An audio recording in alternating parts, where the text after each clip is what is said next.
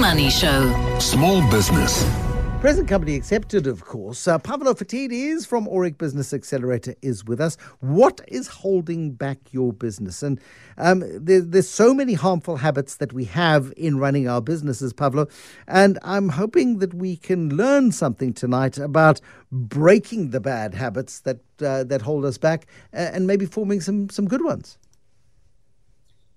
Bruce, habits are important because whether you're aware of it, they guide your actions, your behavior, the things you do, the things you say, the way that you lead.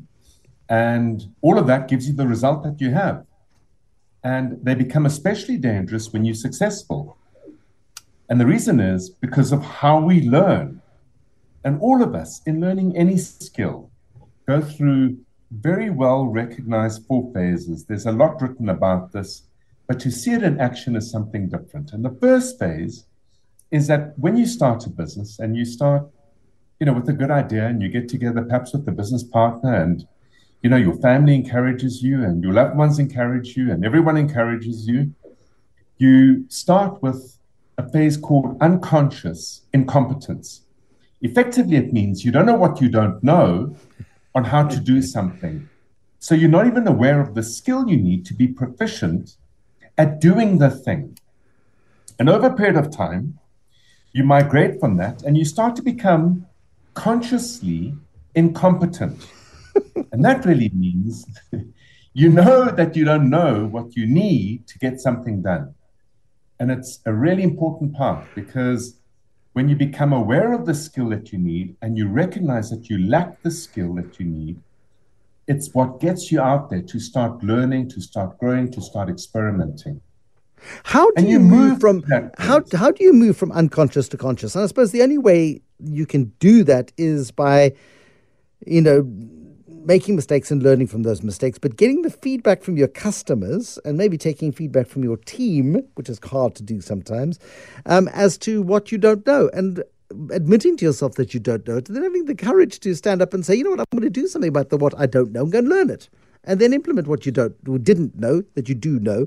And you may not be very good at it at the beginning, but at least you'll improve. You'll get to a point where hopefully you develop a competence. Not that easy, Bruce. I mean, imagine you're in the early phase of a business. So firstly, you've worked very hard to get your team on board. You have attempted to sell them on the vision, to sell them on the future. You are a small business. You are competing against very well-established businesses out there. In that early phase, there's a lot of inspiration, aspiration, perspiration, all the things that can excite someone to come on board. And if you are stuck in that unconscious incompetence phase, or even when you get to the conscious incompetence phase, where you realize that you don't have the skill to get done what you need to get done to get the business built to its next level, the last thing you want to do is look to your staff and say, hey guys, guess what? I really have no idea what I'm doing, why I'm doing it, and how to do it. So hold on to your horses. This might be a bit of a rough ride, but still, let's believe in the future. And let's hope and pray everything comes right. And you wonder why nobody turns up at the next staff meeting next week, because they've all gone and got other jobs. Yeah. Especially in a growing, vibrant economy, or especially in an economy where there's just simply not enough people to fill the job posts. Yeah. So in any event, you become conscious when you start as unconscious incompetence, you become conscious largely because of pain. Pain is a very, very useful thing to change through force the way that you choose to look at things. It's extremely humbling.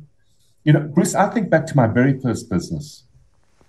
The amount of anxiety, the stress I went through, the raging self-doubt that dominated every day of my life for the first 5, 6, 7 years was unbelievable. So it does shift you to say, I still want to succeed at this. So what do I need to do? And that's the beginning of conscious incompetence. So you go through a phase where you're aware of what you need in order to get the business built and grown. You don't have the skills for it.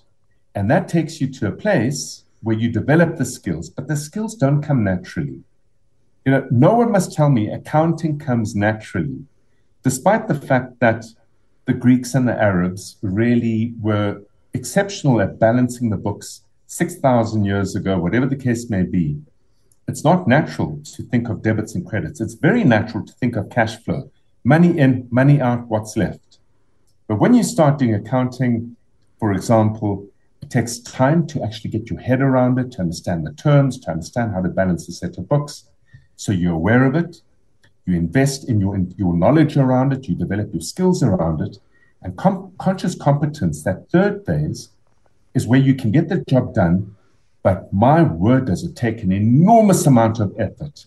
You don't have an affinity for the thing. It feels like a grind all the time. It takes huge effort. I know how to solve this problem, though. Because if you move to it from a stage of conscious competence where it is so flippin' hard to do, if only you had, I don't know what you'd call it, but I'd call it a system that you could implement where suddenly the process is unconscious. The competence is just there. It exists and lives within the business. I wish it were true when it comes to the internal workings of oneself. On the face of it, absolutely. It's the beginning. It's the beginning of turning the hard effort into a slightly easier ride. But as you go through that process and as you get it right, because think of it this way, Bruce, the number of businesses out there that are mid-tier, in other words, established, that are 15, 20, 30 years old, they more or less have gotten these elements right. As the business leader, as the business owner, you move into this space called unconscious competence, where in many ways, performing the skill to get the result you want is entirely automatic. And the best example that everyone can relate to is think about how you drive to work or drive back home. You drive the car, you're in the midst of traffic. Car's quite a complicated thing to manage and handle. Traffic is incredibly complicated to manage and handle. But yet on the way to or from work, your mind's elsewhere, you're listening to music, you might be listening to a book, you should be listening to The Money Show, amongst other things. You're not absolutely present, watching every single move and every single signal on the road, conscious of how you're holding the wheel, shifting the gears, accelerating, braking. You are competent but completely unconscious on that journey. It is considered to be a wonderful place to be. When you meet that business owner and they just know what they need to do in a situation to get the thing solved and sorted, it's gut instincts. It's a natural reflex. That's what it's called. That's a stage of unconscious competence. And that's where most business owners find themselves. And it creates massive problems down the line. Okay, now we need remedies. I mean, the thing is, it's all well and good to say we need to move through these phases, but how do we get there, Pavlo? I need a map. Or a GPS, or just at least some sort of digital system that allows me not to be looking at a map while I'm driving on the roads and trying to figure out which way is north. Completely. So here's the thing. When you get to a place of unconscious competence, this automatic instinct, let's call it that, in the way that you lead and run and build your business, in many ways, here's what you have to accept and understand.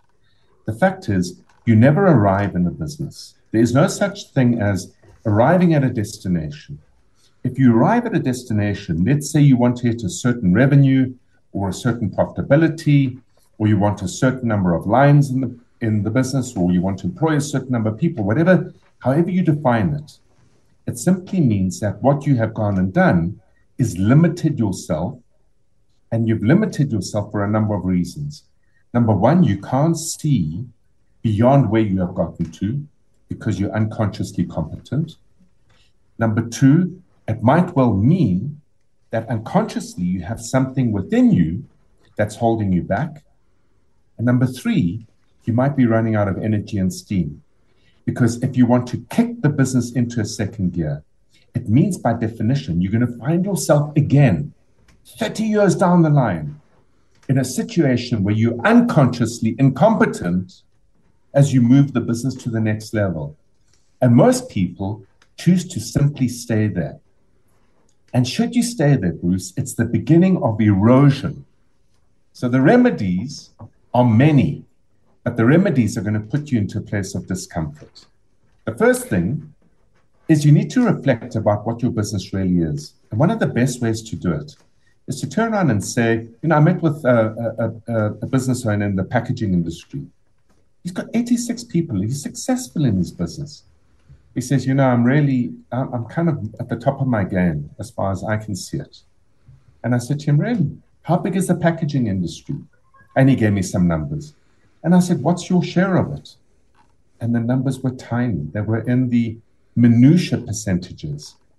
And I could see he was looking at this thinking, wow, I'm perhaps nowhere where I need to be. The next thing is talk to people. Go to your team. At that stage, you should have built a middle management team.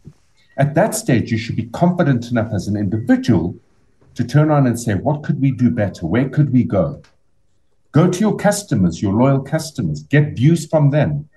Find, honestly, a business consultant or an advisor, but someone who's been in a business and someone who's got experience in a business of that size. And then the last thing you can do, which really you don't have to tell anyone about, that's why it's a wonderful thing to do. Invest in yourself. Go to events where people are talking about business and talking about investment. Go to trade shows within your industry and outside of your industry. Read books. And I really mean this, Bruce, in all sincerity. Listen to The Money Show, because in the interviews you have where people reflect on how they have built what they've built, the challenges they've faced, the limitations that they have recognized and have had to overcome, those conversations spark ideas. And what they do is they start to introduce an idea that, yes, you're unconsciously competent, but you're unconsciously competent because you have limited your potential. Before he says anything nasty, I'm going to say goodnight, Pavlo. Pavlo Phitidis, who is the founder at Aurik Business Accelerator. Thank you, Pavlo. And that is how you can stop holding back your business. Often.